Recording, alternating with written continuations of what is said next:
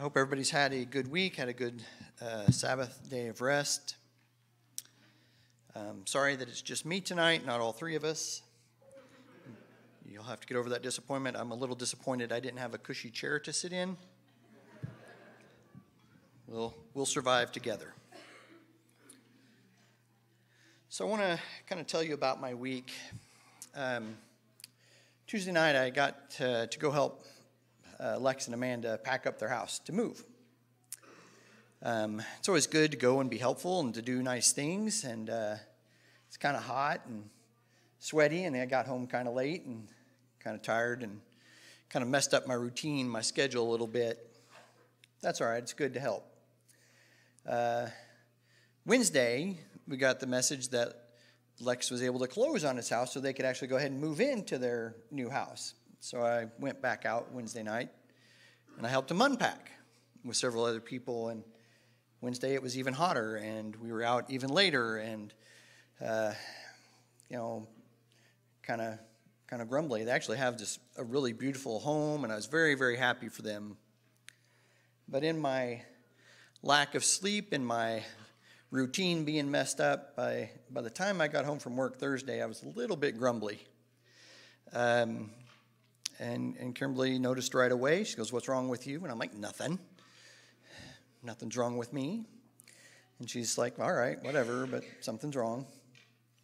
And it took me a little while, but eventually I said, "They have a really nice house, and I'm kind of jealous." Because as many of you know, Kimberly and I have been living in a camper for almost 2 years now, waiting for our house, waiting to build, waiting, and I threw myself a little pity party. I was a little bit jealous, I was a little bit grumbly, and really just kind of had to spew all that out, and then repent and apologize, and remember to be joyful for my brother that he has this blessing of this home, and it's kind of in that mindset that I want to talk to you tonight. But I want to go back to last week's Torah reading, or the half-Torah portion out of Joshua. And I want to read something, and it really stuck out to me. So starting at Joshua 2, verse 8, and we know what's going on here, right? Rahab has hidden the spies from Israel. And she goes up to them now, and she goes, and before they were laid down, she came up unto them onto the roof, and she said unto the men, "I know that Yahweh hath given you the land, and that your terror is fallen upon us, and that all the inhabitants of the land faint because of you. For we have heard how Yahweh dried up the water of the Red Sea, and for you, when you came out of Egypt, and what you did unto the 2 kings of the Amorites that were on the other side of the Jordan, Sihon and Og, whom you utterly destroyed. And as soon as we heard these things, our hearts melted. Neither did there remain any courage in any man because of you. For Yahweh your Elohim, he is Elohim in heaven above and in earth beneath." And what stood out to me there is that this group of people who are not God's people have this fear of God. Yet when we go back and we read how God's chosen people actually reacted, they had no fear of God, they had fear of these people. And in a sense, I think you could say that this people that's not God's people had more reverence for God than his chosen people, than his people that he had just saved out of Egypt.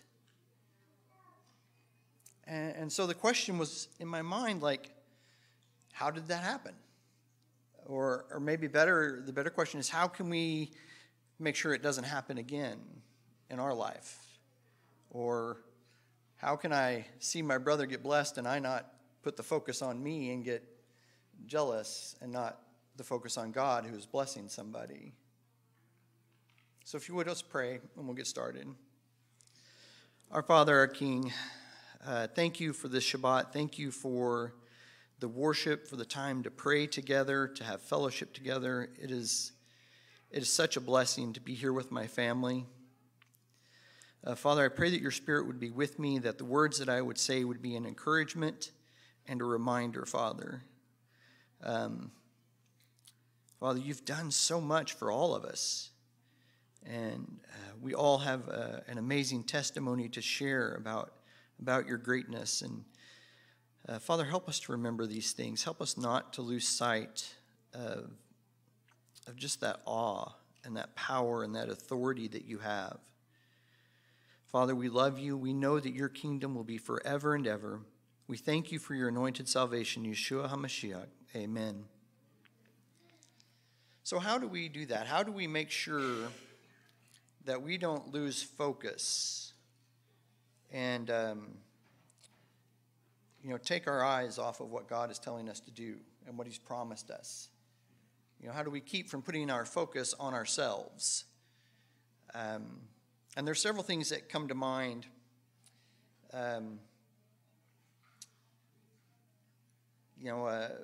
Reading Scripture, right? Romans 10:7 says, faith comes by hearing when we hear Scripture. Also, remembering our testimony. In Revelation, it says that they overcome by the blood of the Lamb and their testimony. So these are two great ways of keeping our focus. But I want to talk about something that is in the book of Nehemiah. And it's a very interesting phrase, but I want to read Nehemiah chapter 8. It says, all the people gathered themselves together as one man into the street that was before the water gate. And they spoke unto Ezra the scribe to bring the book of the law of Moses, which Yahweh had commanded to Israel. And Ezra the priest brought the law before the congregation, both of men and women, and all that could hear with understanding upon the first day of the 7th month. So what's the first day of the 7th month? It's trumpets, right? So this is a Kodesh day. It's a holy day. And he read therein before the street that was before the water gate, from the morning until midday, before the men and the women and those that could understand. And the ears of all the people were attentive unto the book of the law. And Ezra the scribe stood upon the pulpit of wood, which they had made for the purpose, and beside him stood Mattaiah and Shema and Ananiah and Unya and Hilkiah and Maaseiah on his right hand, and on his left were Pedaiah and Mishael, Machiel, Hashum, Hashbadana, Zechariah, and Meshullam. Sorry if I messed up those names. And Ezra opened the book in the sight of all the people, for he was above all the people. And when he opened it, all the people stood up. And Ezra blessed Yahweh, the great Elohim. And all answered, Amen, Amen, with lifting of hands. And they bowed their heads and worshipped Yahweh with their faces to the ground. Also Jeshua and Bani and Serabi, Yamin, Akuv, Shabati, Hobajah, Maasah, Kalita, Azariah, Yozabad, Hanan, Peliah, and the Levites caused the people to understand the law, and the people stood in their place. So they read in the book in the law of Elohim distinctly, and gave the sense, and caused them to understand the reading. And Nehemiah, which is the Tirithah, and Ezra, the priest and scribe, and the Levites that taught the people, said unto all the people, This day is holy unto Yahweh your Elohim. Mourn not, nor weep. For all the people wept when they heard the words of the law. When he said unto them, Go your way, eat the fat, and drink the sweet, and send portions unto them who have nothing prepared. For this day is holy unto our sovereign. Neither be sorry, for the joy of Yahweh is your strength. It's that phrase right there. The joy of Yahweh is your strength. This is the Levites teaching them. So it says, your joy in Yahweh is your strength. And that word joy is kedvah. It's rejoicing, it's gladness, and it means joy. The word strength is the word os, and it's security and boldness. That word for joy there is only used one other time, and it's in 1 Chronicles 16. It says, "Splendor and majesty are before him, strength and joy are in his place." So that got me to wondering, is there a link here throughout Scripture of joy and strength? Is this a common theme throughout Scripture? And so I just typed in joy. And then I began to read the Scriptures, and I typed in strength, and I began to read the Scriptures. And there certainly is this pattern that you would see, that where there's joy, the people remember God. They acknowledge him. But where there's a lack of joy, they've forgotten him. They've forgotten the many blessings. They've forgotten. So just like in my little pity party, I kind of was putting the focus on me and not on my king. And that's just how easy that can happen. Like even something as simple as helping a friend move, you can allow yourself to take the focus off God. And when we do that, we're setting ourselves up for failure, just like the Israelites did. They were days away from inheriting their promise. I mean, just days away. That's how close they were to it. But because their fear was misplaced and their focus was on themselves and not on God and his authority, they wandered the desert for 40 years. And that should really be striking to all of us. Like, to be so close to the promise, so close to that fulfillment and to walking into the land with victory. But we take our focus away from where it should be, and 40 years go by now. And it made me really wonder, like, how many times have I done that? How many times have I, in my own life, taken my focus away from where it should be? And how much time had I given away in that? You know, not simply being patient and waiting on God, but saying he can't do it, or I'll perish before it happens. And it's kind of scary to think about. You know, maybe the blessings we've walked away from, the times we've turned our back and put our focus on what we don't have, or what we can't get or understand, instead of, all right, Father, you're it. My focus is on you 100%. That's all I'm going to do is think about you and your words, and I'm going to move forward with you. So I wanted to read some scriptures where this thought, this joy and strength, this joy and security come into play, because it's really throughout. It says in Psalms, it says, "But let all who take refuge rejoice. Let them always shout for joy. You will shelter them, they exult, and they exult, those who love your name. For you bless the righteous, Adonai. You surround him with favor as a shield."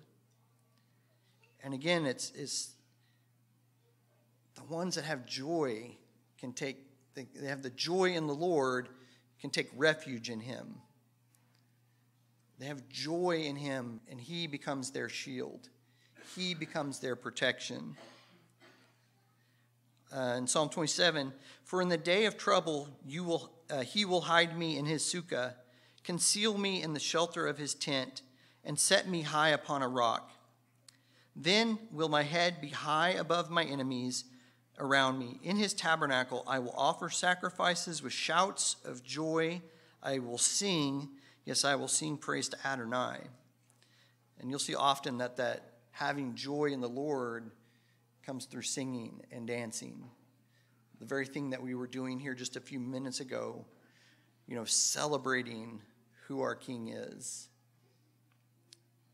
Also in Psalm 118, it says, Adonai is my strength and my song. He has become my salvation.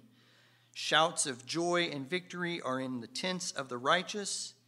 Adonai's right hand is mighty. Adonai's right hand is lifted high. Adonai's right hand is mighty. I will not die, but live and proclaim what Adonai has done. In Ecclesiastes, it says in chapter 2, for who can eat and who can have joy apart from him, apart from Yahweh? For to the one who pleases him, he gives wisdom, knowledge, and joy.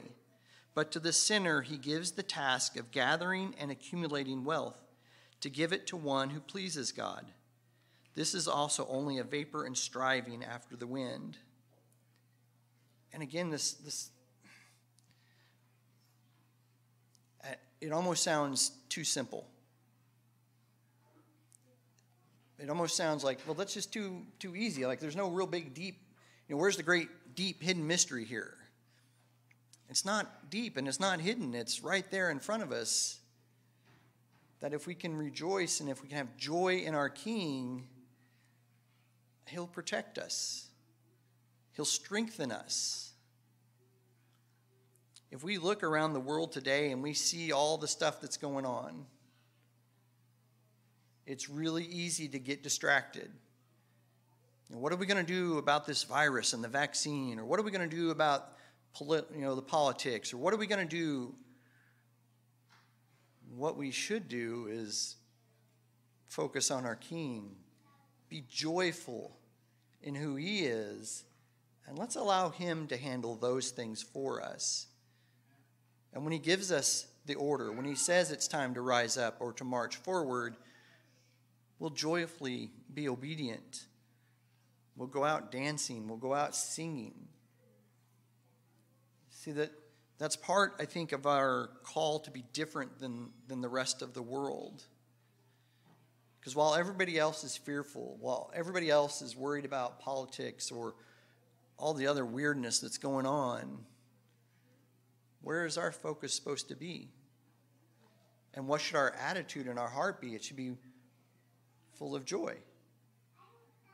Because that joy is what will strengthen us.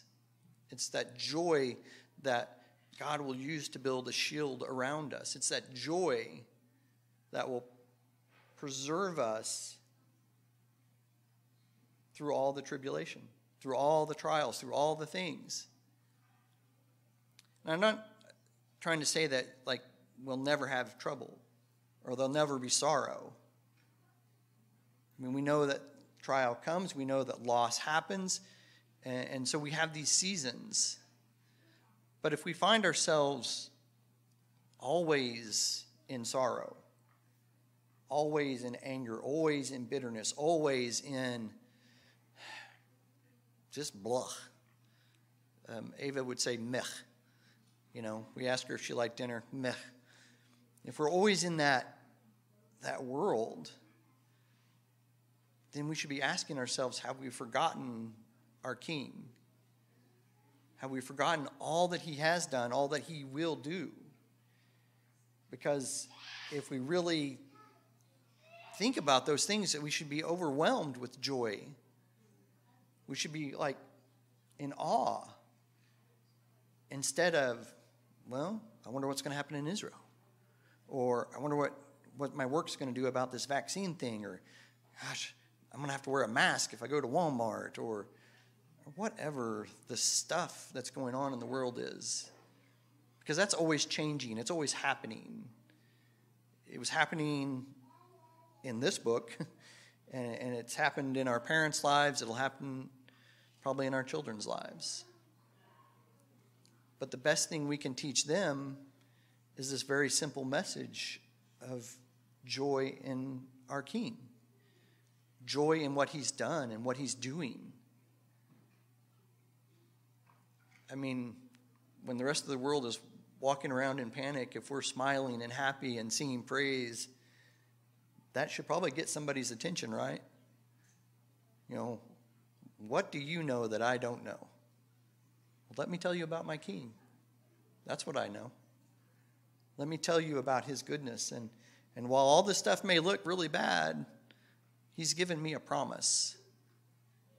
He's given each and every one of us in here a promise. So we should be going out into the world with joy, and that should shine. You know, we have that example of let your light shine. You know, Yeshua says these words, and it's like that joy in us. People should see that. But if we're walking around with our heads down, we're all glum, we're all beat up because Trump didn't win or because whatever thing, we're failing a mandate. The focus is now on us again, how sad I am versus how great our King is. Another scripture in Psalm 20, it says, "We will shout for joy in your victory and lift up our banners in the name of God. May Adonai fulfill all your petitions. Now I know that Adonai saves his anointed. He answers him from his holy heaven with saving strength of his right hand." Look for the word joy in Paul's letters. It may surprise you, but he talks often about his people being full of joy, wanting them to be full of joy.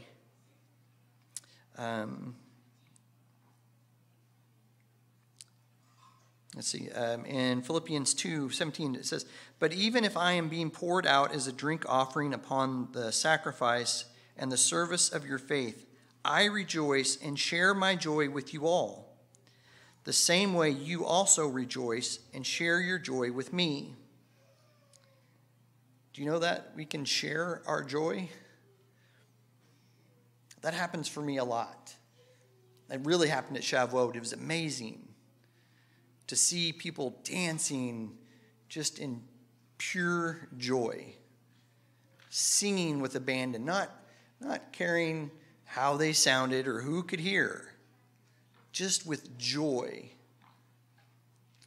Or, I don't know, when Chloe came down to get baptized, man, I was weeping.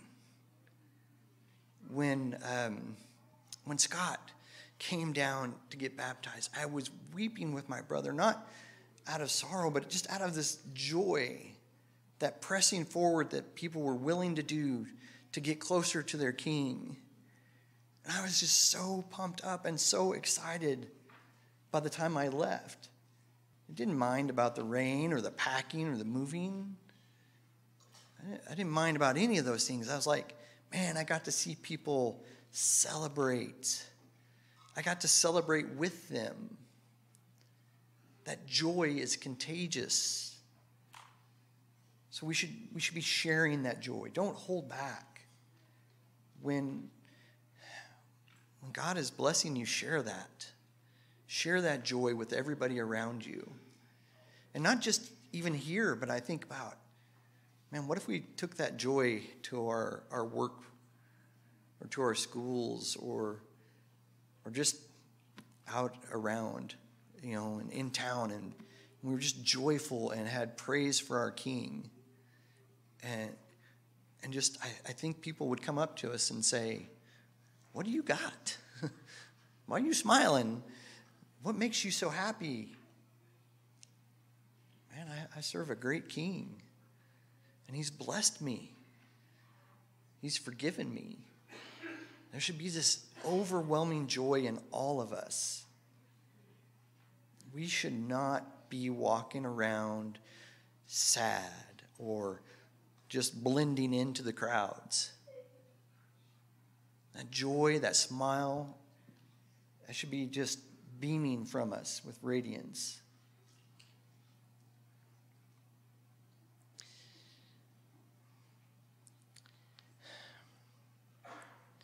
I'm not afraid of what's going on out there in the world, and neither should you. I'm not afraid of political upheavals, and neither should you. I'm not afraid of viruses or vaccines, and neither should you. I have a fear of my King. all fear is due to him, like as a form of respect, as a form of his power and authority. And we should be more afraid of complacency, of apathy, of laziness than any virus or any political situation. We should be afraid of sin, sneaking in, creeping into our lives. Those are things that are worthy. Like, I don't want that to happen. I don't want my focus to get on me, and I miss the blessing. I miss what my King has for me. In Deuteronomy 28, it says, all these curses will come upon you and pursue you and overtake you until you are destroyed, because you did not listen to the voice of Adonai your God to keep his mitzvot and statutes that he commanded you. They will be a sign and a wonder on you and on your descendants forever. Instead of serving Adonai your God with joy and goodness of heart out of all abundance of everything, you will serve your enemies whom Adonai will send against you, in hunger and thirst, in nakedness and lacking everything. And he will put an iron yoke on your neck until he has destroyed you. Adonai will raise up a nation against you from far away, from the end of the earth, just as the eagle swoops down, a nation whose language you will not understand. All because the people could not, would not serve their king with joy. What good does it do us to keep Sabbath if we're bitter about it? What good does it do us to be obedient in anything if our heart is dark and ugly about it? It's not just a checklist of things to do so that we can get in. Again, we're called to be joyful in doing these things. And I'm not saying that it's always easy, because some of the things are, like, it's hard to understand some, but the heart in us should be joyfully trying to figure it out. If we have resentment and obedience, it doesn't mix right. But if we have joy and obedience, and that's not joy in me, it's joy in him. Joy in our King, joy in our Father, then he's going to bless us. He may say it's time to rise up and go destroy this kingdom and get into the land. Do we joyfully get up and go? They didn't. And it cost them. They died out in the wilderness. I don't want any of us to die in the wilderness for a lack of faith, for a lack of serving him with joy.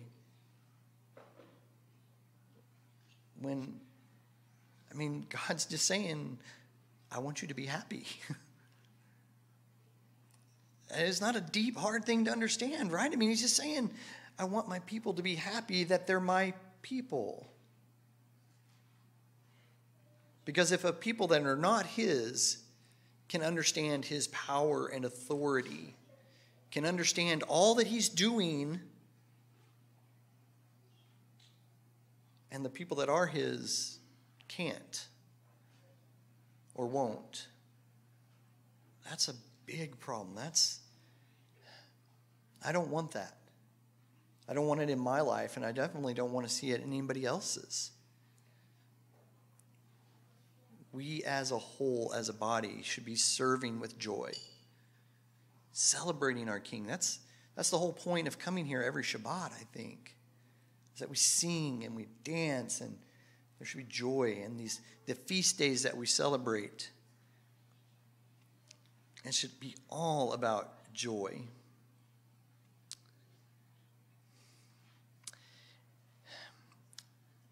it's really easy to celebrate and be joyful after the blessing, right? After the victory. You know, after you get that brand new gift for your birthday, it's really easy to be happy about it. But can we be joyful in the waiting? That's a little bit more challenging. Can we be joyful while we're waiting for a healing? Can we be joyful while we're waiting for a house? Waiting for a victory, waiting for an answer to prayer? That's where the challenge is. That's where we have to say, I will be joyful even in the waiting. I'm not going to put the focus on me and say, oh, woe is me. The focus is on God and that trust that He is going to provide. Yes, I've lived in a camper, but I've had a roof over my head, food on my table, and my family close to me. Very, very close to me. But it's a blessing. We have to remember, and we have to put that focus on that, all the ways He's blessing us. Even if you're waiting for something. And I know I'm not the only one that's having home issues right now. There's several. God is going to provide and take care. Our job is to remain joyful in Him, even in the waiting. We are entering a season waiting for the fall feast. It's 103 days until Sukkot, if anybody's counting. I am. The furnace that is in Oklahoma summer is starting to heat up. Can you be joyful in the waiting? Can you be joyful helping a friend move, sweating and sweating and sweating? Yes. Can we be joyful? It's a choice that we all have to make.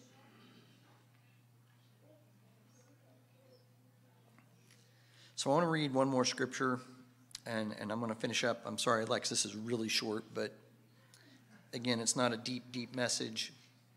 But can we do like they did? Can we stand up like they stood up when they opened the book? And I'm going to read this, but almost I'm looking at this as a prayer. Okay? So in Psalm 28, starting at verse 6, it says, "Blessed be Adonai, because He has heard the sound of my supplications. Adonai is my strength and my shield. My heart trusts in Him, and I was helped.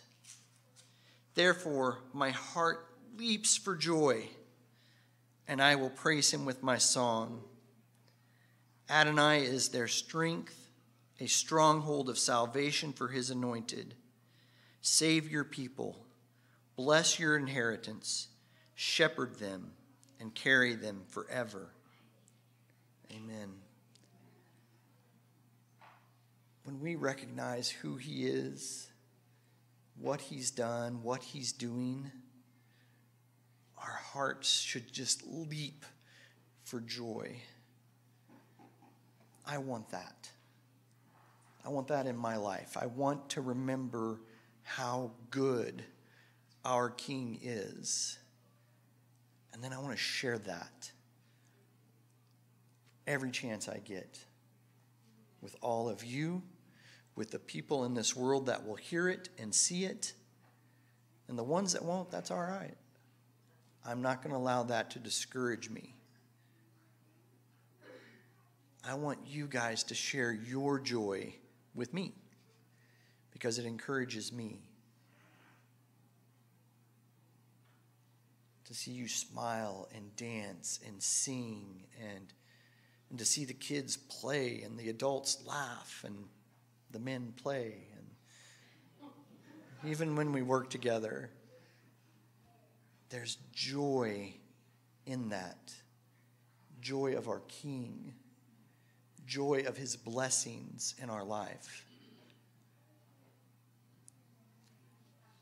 Choose to be joyful.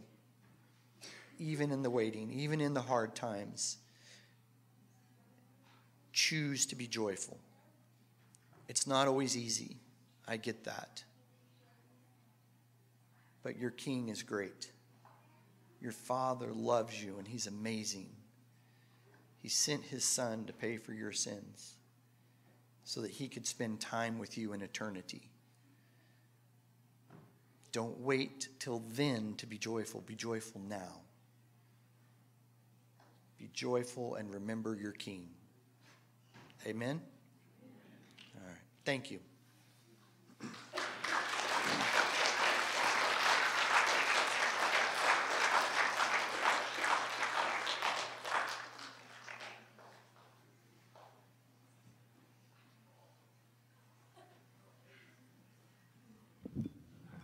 All right.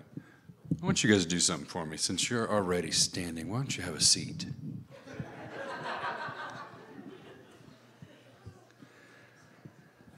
All right. Now, how many of you guys, when you sat down, did you check the integrity of the chair before you sat in it?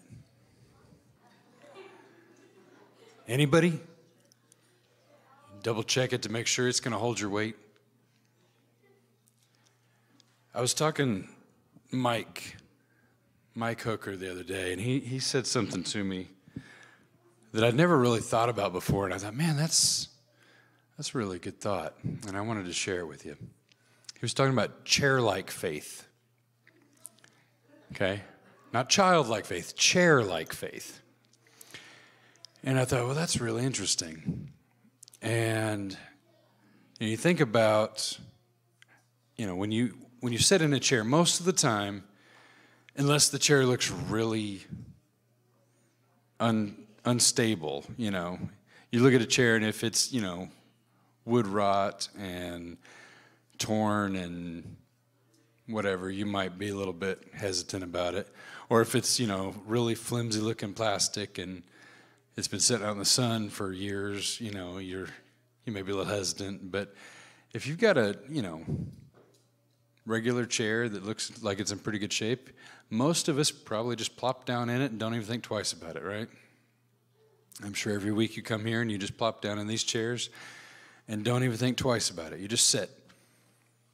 And, I've got a bench that has been sitting out in the backyard for years. It's got wooden slats, and it's really weathered and in really bad condition. It's like 1 by 2 by whatever it is, 1 by 2 slats, and so they're thin wood, and it's been sitting out in the sun and in the rain and the weather, and it's kind of rickety.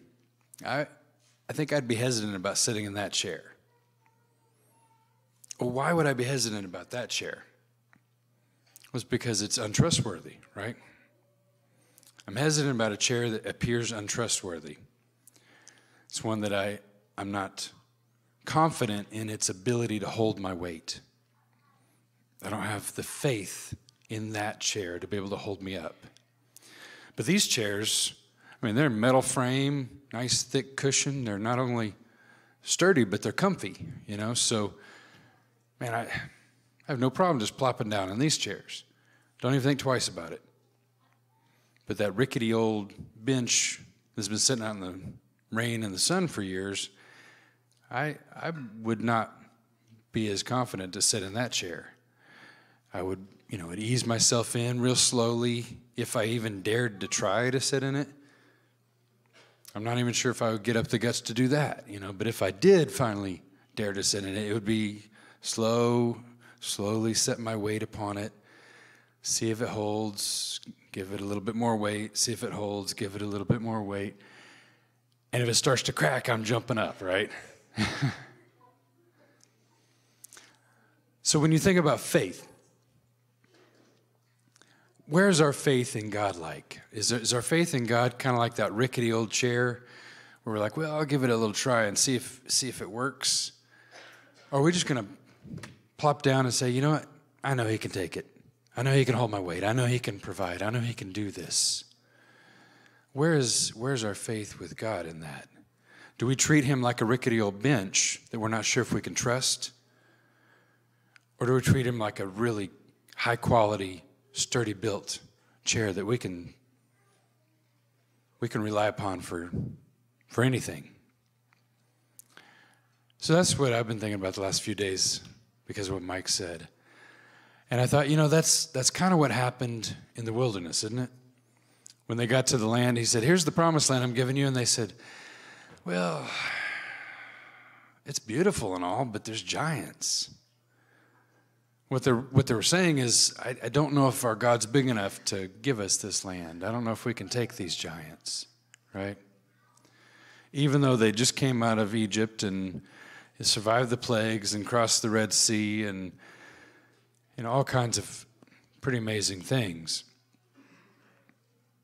they still didn't have that faith that, hey, we're serving a God who can handle just about anything. Not just about anything. He can handle anything. Right? And there's nothing in this earth that's too big. There's nothing too challenging. There's this philosophy question, right? Philosophical question. Can God create a rock so big that he can't pick it up? That's the kind of question you have to wrestle with God, right? Can God make something so big he can't pick it up?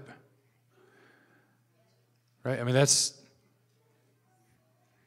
one of those questions that you'll be pondering for years probably. But it's, obviously, if God made it, he can move it, Talk about faith that moves mountains. So,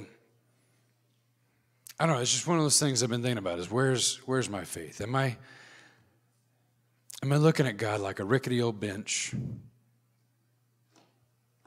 Or am I just putting my faith in him completely, trusting that he's going to hold it, that he's going to be able to do it, that he's going to accomplish what he says he's going to accomplish? And so I just want to challenge you guys with that too. All right?